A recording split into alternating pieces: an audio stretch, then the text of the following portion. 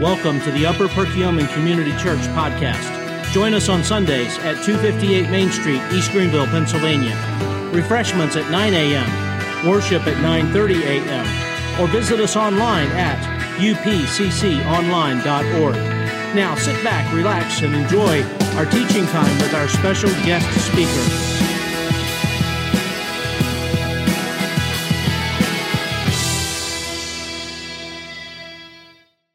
Good morning.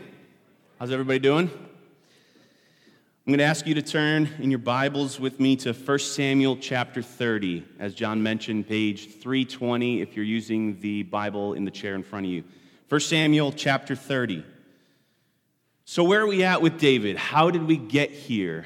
When I look at Scripture, I don't want to isolate a chapter in and of itself, so we're going to look at the big picture a little bit and kind of get a running start. We're nearing the end of 1 Samuel, just one more chapter left. So what's going on with David? All right, so have any of you been a part of or witnessed a family feud? Raise your hand. They're awful. I'm not talking about Steve Harvey, game show. I'm talking about a real family feud, right? They're pretty terrible. I come from a pretty passionate family. That's a nice way to put it. But there has been, with some relatives, some uncles, some cousins, there's been some butting of heads. There's been some shunning, if you will, over the years. So I've firsthand seen a family feud. But when it comes to what's going on in the book of 1 Samuel, there's the premise of this all is this big feud going on between Saul and David. Saul is king of the land. He's the anointed king, and David is the king to come after Saul. He was anointed to come after Saul. But Saul burns with jealousy and anger for David, so much so that in chapter 19 we saw that Saul was premeditatively, thinking about killing David, and on several occasions tried to take his life. So David, with the encouragement of his best friend Jonathan and his wife Michal, he was convinced to leave. Just run. No plans, just get out of here. For your own life's sake, just run. So David, he runs from everything he knows. He ends up going into the wilderness and just hiding. He's wandering for a while. And when we get to chapter 22, we find David in these caves, the caves of Adullam. Now, I've been to Israel before, and I've been to this area where the caves of Adullam is that we find in chapter 22. And it's really interesting because they have these signs you'll be driving up, and you come to this where you can park your bus or whatever. And they have these signs that say, stay on the path, do not deviate from the trail. Because the hills are all basically hollow. You could be walking, and there's just a hole behind a bush that drops you 30, 40 feet, and they're just everywhere. So you have to stick to the trails. We actually had a chance to rappel down one of these holes, check it out, do some spelunking, which is very uncomfortable for me because I'm very claustrophobic and afraid of the dark. So it was very uncomfortable for me. But David takes refuge in these caves, and it is here that David forms his army. David hiding here, it would be very difficult to find him. We know Saul pursued him pretty hard and looked for him to kill him, but David was hiding in these cave systems and was able to disappear. And it was here that he attracted others that were wanted by Saul. Those who owed debts, those that were rebels against Saul, those that were fugitives. They became David's army united under a common cause. Under survival. They were all just trying to survive. Let's band together. Let's survive together. There was no registration table. They weren't doing background checks. Jane, you didn't have to worry about that if you were part of this. There was no aptitude test. There was nothing. If you were an able-bodied man, you would join David's army if you were running from Saul. So David was able to amass an army of 600 men. And when I think of history, when I think of logic, when I think of armies that did great things, I think of the Spartans at Thermopylae. I think of Hannibal marching his troops and war elephants across the Alps to hit Rome. I think of Napoleon Bonaparte. They're organized and disciplined. But David here finds himself with an army of volatile, just outcasts, felons. Nonetheless, they amass, and they, over time, over a pretty short period of time, they become pretty close-knit. They become brothers. They fight alongside each other. They survive with one another. So they're just wandering, and David and his army, they find a home. In chapter 27, and this just blows my mind every time I read it. Chapter 27, David flees to the Philistines to live among them. David had defeated thousands of Philistines up to this point in his life, including their great champion Goliath. And I'm not talking over a game of checkers. I'm talking about war where many men died, right? So David himself had killed many Philistines. He had stood on the opposite side of the battlefield from them, and his men had slayed thousands of Philistines. I mean, he was the top general of Saul's army at one point in time. And here he is living with them in Gath, in their capital city, and rubbing shoulders and schmoozing with King Achish, and they become friends. Kind of like they were taking advantage of each other, if you will. In chapter 27, verse 6 and 7, Achish gave David and his army permission to dwell in the city of Ziklag. And we're going to put that on the screen, hopefully. We have a picture of modern-day Ziklag. All right, so excavation in recent years have discovered that this little hill overseeing all this farmland was the ruins of the city of Ziklag, which is pretty cool to find because we're talking 3,000 years ago, and they're finding artifacts dating back to when David and his men would have dwelt in this city. But this little town, it became David's home. It became his men's home. Their families lived there. They stored their possessions there. That's where they lived. And it was interesting because it's on the border of the Philistia, who he was fighting for, and Judah and Israel. It was a very strategic spot for David to be. We get to 27:12, and Achish, it says that Achish trusted David, thinking, he has made himself an utter stench to his people Israel. Therefore, he shall always be my servant. So David's taking advantage of Achish and the protection that he would have with him, and Achish is taking advantage of David and be like, well, I don't have to stand on the other side of the battlefield with him. He can fight with us. He can raid for us.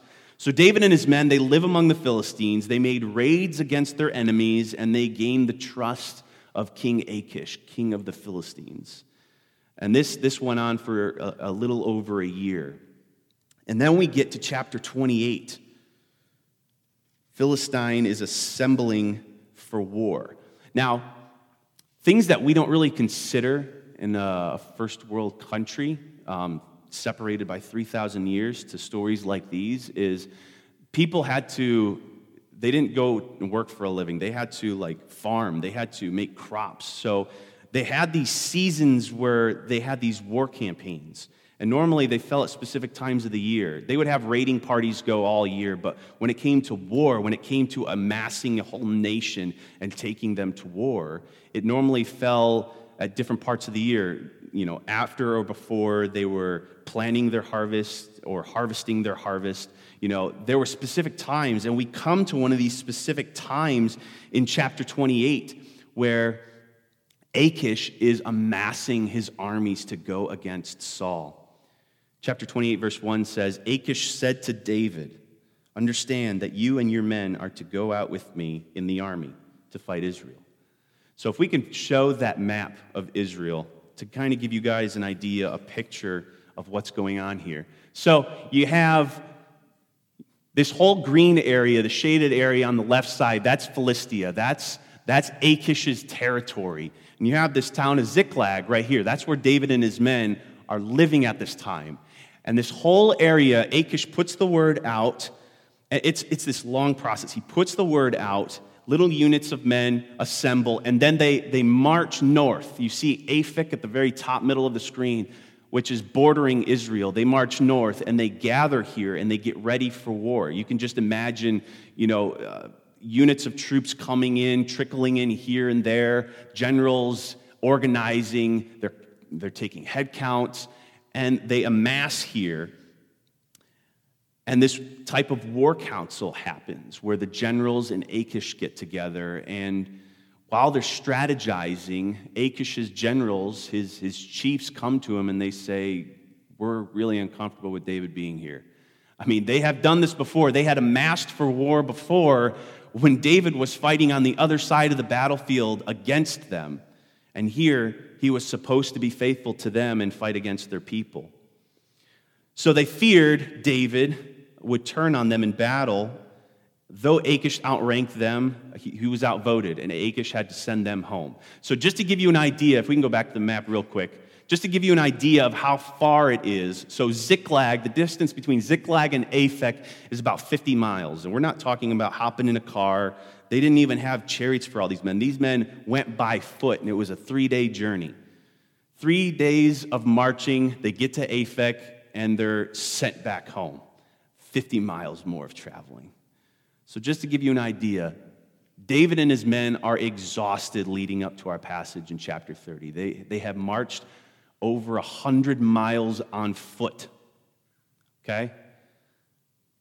The good thing is, though, they're going home. They're excited to see their families. They're excited to rest in their own beds. So this brings us to our passage in chapter 30. The Philistine army is marching north against Saul while David and his men are approaching home. And at the beginning, we see that there's a lot of pain. There's a lot of awful things that had happened before they got home. But David encourages himself in the Lord. All right, so Ziklag cries out. Let's read verse 1 and 2 of our passage of chapter 30. Now when David and his men came to Ziklag on the 3rd day, the Amalekites had made a raid against the Negeb and against Ziklag. They had overcome Ziklag and burned it with fire and taken captives the women and all who were in it, both small and great. All right, let's stop there. So the whole area had amassed for war, and Amalek, the Amalekites, had caught wind of this. Hey, the Philistines are assembling, they're marching north, which is in the opposite direction of us. Let's try to take advantage of this. Have any of you in here played the game Risk? It's been around since like the 1950s, so I'm assuming some of you have. So in the game Risk, it's this map of the world, and you have your own troops, and you're trying to take over the world, basically. So the problem with it is when you go on the offensive, you normally you're putting all your troops and focusing them on one point, and you're leaving your defenses low, and you're leaving yourself open to attack. And that's exactly what David and the Philistines had done here. Now, David had a little comfort. He wasn't super worried about it at the beginning because if you read previous chapters, David had gone on raids. He had actually raided the Amalekites. So in his head, he wasn't expecting such a quick response, such a quick counter from the Amalekites. But when they approach their city, they see that it is in ruins. And I want you just to picture this situation. David's men exhausted, their hope was just to find rest in their houses and joy with their families, but instead they find chaos and pain. Imagine being with David and his men, and all you see is smoke in the distance, and it points down to the little hilltop, the city of Ziklag. Where once joy was present, it's now replaced by a solemn quiet, and their march turns into a jog. And that jog turns into a sprint. And you have these warriors, these men, jutting back and forth into their homes, searching for their families, calling out to their kids, and there's no response. This is by far, since David was running from Saul, this is by far the lowest point David had gotten to. He had been experiencing only success up to this point after amassing his army. And now, total loss, utter devastation. So let's look at verse 4. How did David and his men respond? They responded pretty naturally. Verse 4 says, David and the people who were with him raised their voices and wept until they had no more strength to weep. So they were physically exhausted, marching over 100 miles. They were mentally and emotionally, they were done. How many of us have been there before? Just physically exhausted, emotionally exhausted, just done. where you weep so hard, it seems like the whole world is spinning around you. You don't know what to do. You don't know what to say. Things that you do that are natural, like eating and sleeping and even breathing, you have to tell yourself to do. That's where David and his men found themselves in this passage. You only get to this place when something unforeseen just wrecks you. We all have these norms, these things in our life that we expect to be there. We expect to go home and see our family. We expect to come home and see our house. We expect to wake up on Monday and have a job. We expect our car to work. We have these expectations in life, these norms. And when life happens and something in that foundation in our life is shaken, it rocks us. And we're forced to respond. And unfortunately, a lot of the times, we're just a mess. We're scrambling. And if you look at our passage, David's men had experienced only success up to this point, so he had never seen the side of him. In verse 6, the soldiers, they were grieving so hard that it turned into rage, and it said they spoke of stoning David because all the people were bitter in soul, each for his son and daughters. So how do you respond when pain and frustration and misfortune hits your life? Do you take it out on others in your attitude and your actions? Do you take it out on yourself? Do you take it out on God? Consider David here. He's crushed, he's grieving, he's alone. But verse 6 says, "But David strengthened himself in the Lord his God." These are the moments where you see, yeah, David is a man after God's own heart. He strengthened himself in the Lord his God. And this is really the cornerstone to this whole chapter. This really gives you an idea of the man that David was, and the things that followed this were a result of David strengthening himself in the Lord his God. All right, so my second point is prayer. David was seeking the Lord's guidance. So David was rejected by Saul, we talked about. He was rejected by Israel, his own people. He was rejected by the Philistines in Aphek, and now he's being rejected by his own men. And on top of that, his family is missing. But he has this Psalms 56:3 type attitude: "In God I trust. I shall not be afraid." Verse 7 in our passage, David calls for Abiathar the priest. He's a friend of his. He's a godly man. He's the priest over his army, traveling priest, kind of like a chaplain, if you would say. And Abiathar is no stranger to tragedy like this. Abiathar is from the city of Nob. And Nob, when David was running from Saul, he took refuge with these people. And it was called a priestly community. So there were a lot of priests there. And they fed him, gave him shelter, and then David went on his way. And when Saul found out that they had helped David, Saul had all the people killed. These are his own people. He had all of them killed. We're talking 85 priests Saul had killed. And Abiathar was the only one to escape, and he ran, like many others, straight to David. So we get to verse 8 in chapter 30, and David inquired of the Lord. He goes to Abiathar, he inquired of the Lord, "Shall I pursue after this band? Shall I overtake them?"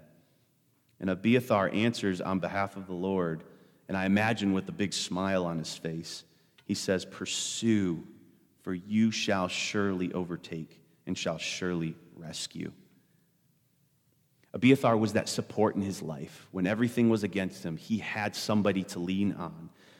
And we need to ask ourselves, what kind of support system do we have? Who do we call up? What friends, what family, what people do you have in your life that you can just sit down and pray with, that you can process with, that you can figure out what is a logical, godly way to go about this? What's your relationship with the church?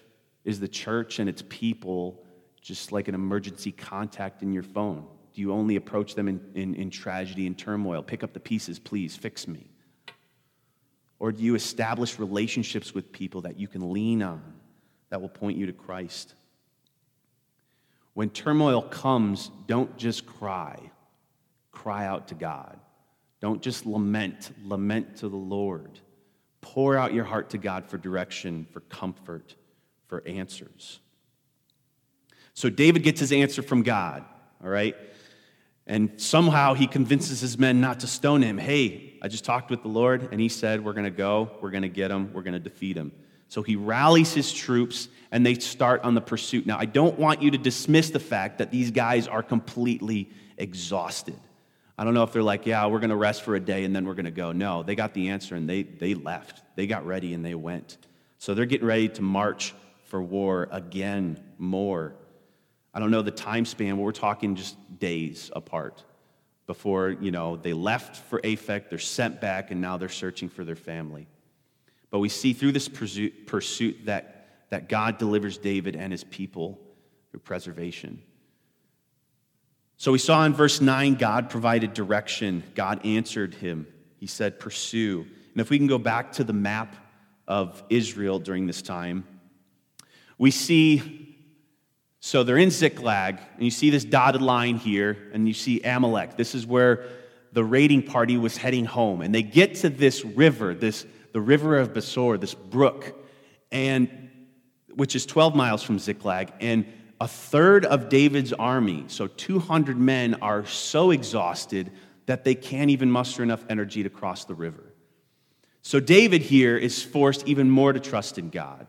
I'm sure David was aware there's probably way more people in this raiding party. We're losing guys. God says we're going to get the victory, so let's go for it. So they cross this river, and they find, this is when the story starts to get crazy, and you can't help but say, wow, God did this. In verse 11, they stumble across an Egyptian just in the desert. Let's read verse 11. It says, they found an Egyptian in the open country and brought him to David. And we find out in verse 13 and 14 that this Egyptian was a slave to one of the raiding Amalekites, that he fell sick and was just discarded. All right? So you have this slave. He's there. He knows all about the Amalekites. He knows all about the raiding party, how many men, what kind of weapons, what they did with their possessions and their families. He knows all the details. Up to this point, they weren't even sure it was the Amalekites, but this slave tells them everything they need to know. It says in verse 12 that David gave him water and fed him and revived his spirit. And as if he had an option, David asks him in verse 15, he says, will you take me to this band? So this is just an example of God in a crazy way providing. David was seeking the Lord's guidance. He got his answer from God. He started following God, even though it looked like hey, we're at the end of ourselves. We're losing men. But he follows the Lord, and God provides this slave. And he gets answers. So they know that they had been there 3 days before because it said that this Egyptian hadn't eaten or drank anything for 3 days. And so they start. Probably they have all the answers they need. I imagine them marching with a purpose now as they seek their families. And in verse 16, they find the camp. They find these people. So let's read verse 16 and 17. So this is speaking of the Egyptian. And when he had taken him down, behold, they were spread abroad over all the land, eating and drinking and dancing because of all the great spoils that they had taken from the land of the Philistines and from the land of Judah. And David struck them down from twilight until the evening of the next day, and not a man of them escaped except 400 men who had mounted camels and fled. So I just want to pause there. What does that last part of 17 say? And not a man of them escaped except 400 men on camels. How many men did David have? He had 400. All right? So David and his men are just cutting the Amalekites down.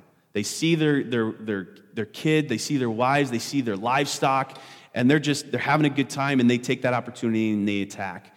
And they're cutting them down. So much so that the same amount of troops that David came with starts fleeing. And they even have camels. David, we are given no hints that David had horses or camels or anything. They're marching by foot. And they strike so much fear and with so much passion that the rest of these Amalekites flee, and God gives them the victory. God is at work. We see in verse 18, David recovered all the Amalekites had taken. God at work. Verse 19, nothing was missing. God at work. God provided the Egyptian. God provided him direction. Then we get to verse 23, we see David gives God the glory. He didn't take it for himself. He didn't shine the light on himself. He focused all his attention on pointing to God. Verse 23 says, this is David speaking, with what the Lord has given us, he has preserved us and given into our hands this band that came against us. I wanted to entitle this Battle of the Bands, but I didn't think that was a very good title. So God delivered them, and David gave God the credit. Being the solid dude that David was, we see in the following verses that David shared the spoils that he had collected. Now, these were his own possessions, but we see that the Amalekites, they didn't just attack Ziklag. They attacked that whole area. So David shares in the spoils. Let's go and pull up that map one more time. I'm going to read verse 26. When David came to Ziklag, he sent part of the spoil to his friends, the elders of Judah, saying, here is a present for you from the spoils of the enemies of the Lord. And then in these coming verses, it goes into detail about what cities he was sending the spoils to. So Ziklag is right here, and then you see these cities right here, Hebron, Eshtemoa, Jatir, all these cities. These were cities that were friendly to David, that supported David, that recognized him as the anointed king of Israel after Saul. And he took what he got from the Amalekites after attacking them, and he shares it with them. He shares it with the men that weren't able to cross the brook. He shares it with everybody, with his network. He doesn't take the glory. He doesn't take everything for himself. He spreads it out and he gives God glory. So in conclusion, I want to show you that there's a pretty obvious pattern here in this chapter. We see the Lord was David's strength. We see the Lord was David's advisor. We see the Lord was the one who ultimately got him the victory and preserved his people. We see the Lord was the one that David was giving the ultimate glory to. All of this originated with David's response in verse 6. David strengthened himself in the Lord his God. So in conclusion, I want to ask you guys, where will you find your strength? When Monday hits, when work starts, when feuds start, when tension starts, where will you find your strength? As the music team comes up, I want to close in a story. I was reading a story about a young climber. This guy, all his life, he had dreamed of climbing the Swiss Alps. And he was one of those dreamers that when he had a goal, when he had a dream, he really went after it. And one day, he started on this trek. He had two guides with him, and the way that, I don't know if you've watched mountain climbing movies or whatever, but they tether themselves to each other so that if one slips, the others catch him with their weight. So he had two guides. He had a guide in front of him, and he had a guide behind him. And they got near the top, the summit of this mountain, this big accomplishment in life. And the guide in the front steps aside so that this young climber, this guy who had dreamed of climbing this mountain, could be the first one to step up there. So he steps up to the top of the mountain, and this strong wind suddenly picks up and almost throws him off the mountain. And the guide grabs him, pulls him down, and shouts, "On your knees now, sir! You are not safe here unless you are on your knees." As Christians, we're never safe. And by safe, I mean we're not exempt from hardship. We're not exempt from hard times just completely wrecking us. You'll never see it coming. It'll come at the most opportune time when you have no energy, when you're just at the end of yourself. And we need to fall on our knees before the Lord and seek his guidance as David did. Seek his advice. We're not always going to get immediate answers. We're not always going to know exactly what to do. But we're seeking from our answers from the right source. Surround yourself with people that love the Lord. Ask them to evaluate your life. Ask them to evaluate your big decisions you're about to take, because you never know what life's going to throw at you. Seek your strength from the Lord. I'm going to pray, and then the music team will do the next song. Heavenly Father, we love you so much. I thank you for the story of David in chapter 30. I thank you for his testimony here. My heart goes out to him and his men, just totally exhausted, totally at the end of themselves, everything taken. But yet David fell on his face before you, and he was seeking you, your face, and getting his strength from you. I pray as we go throughout our day, throughout our week, as hard times creep up on us and wreck us, Lord, I pray we will seek your face and that our strength will come from you and nothing else. In your name, amen.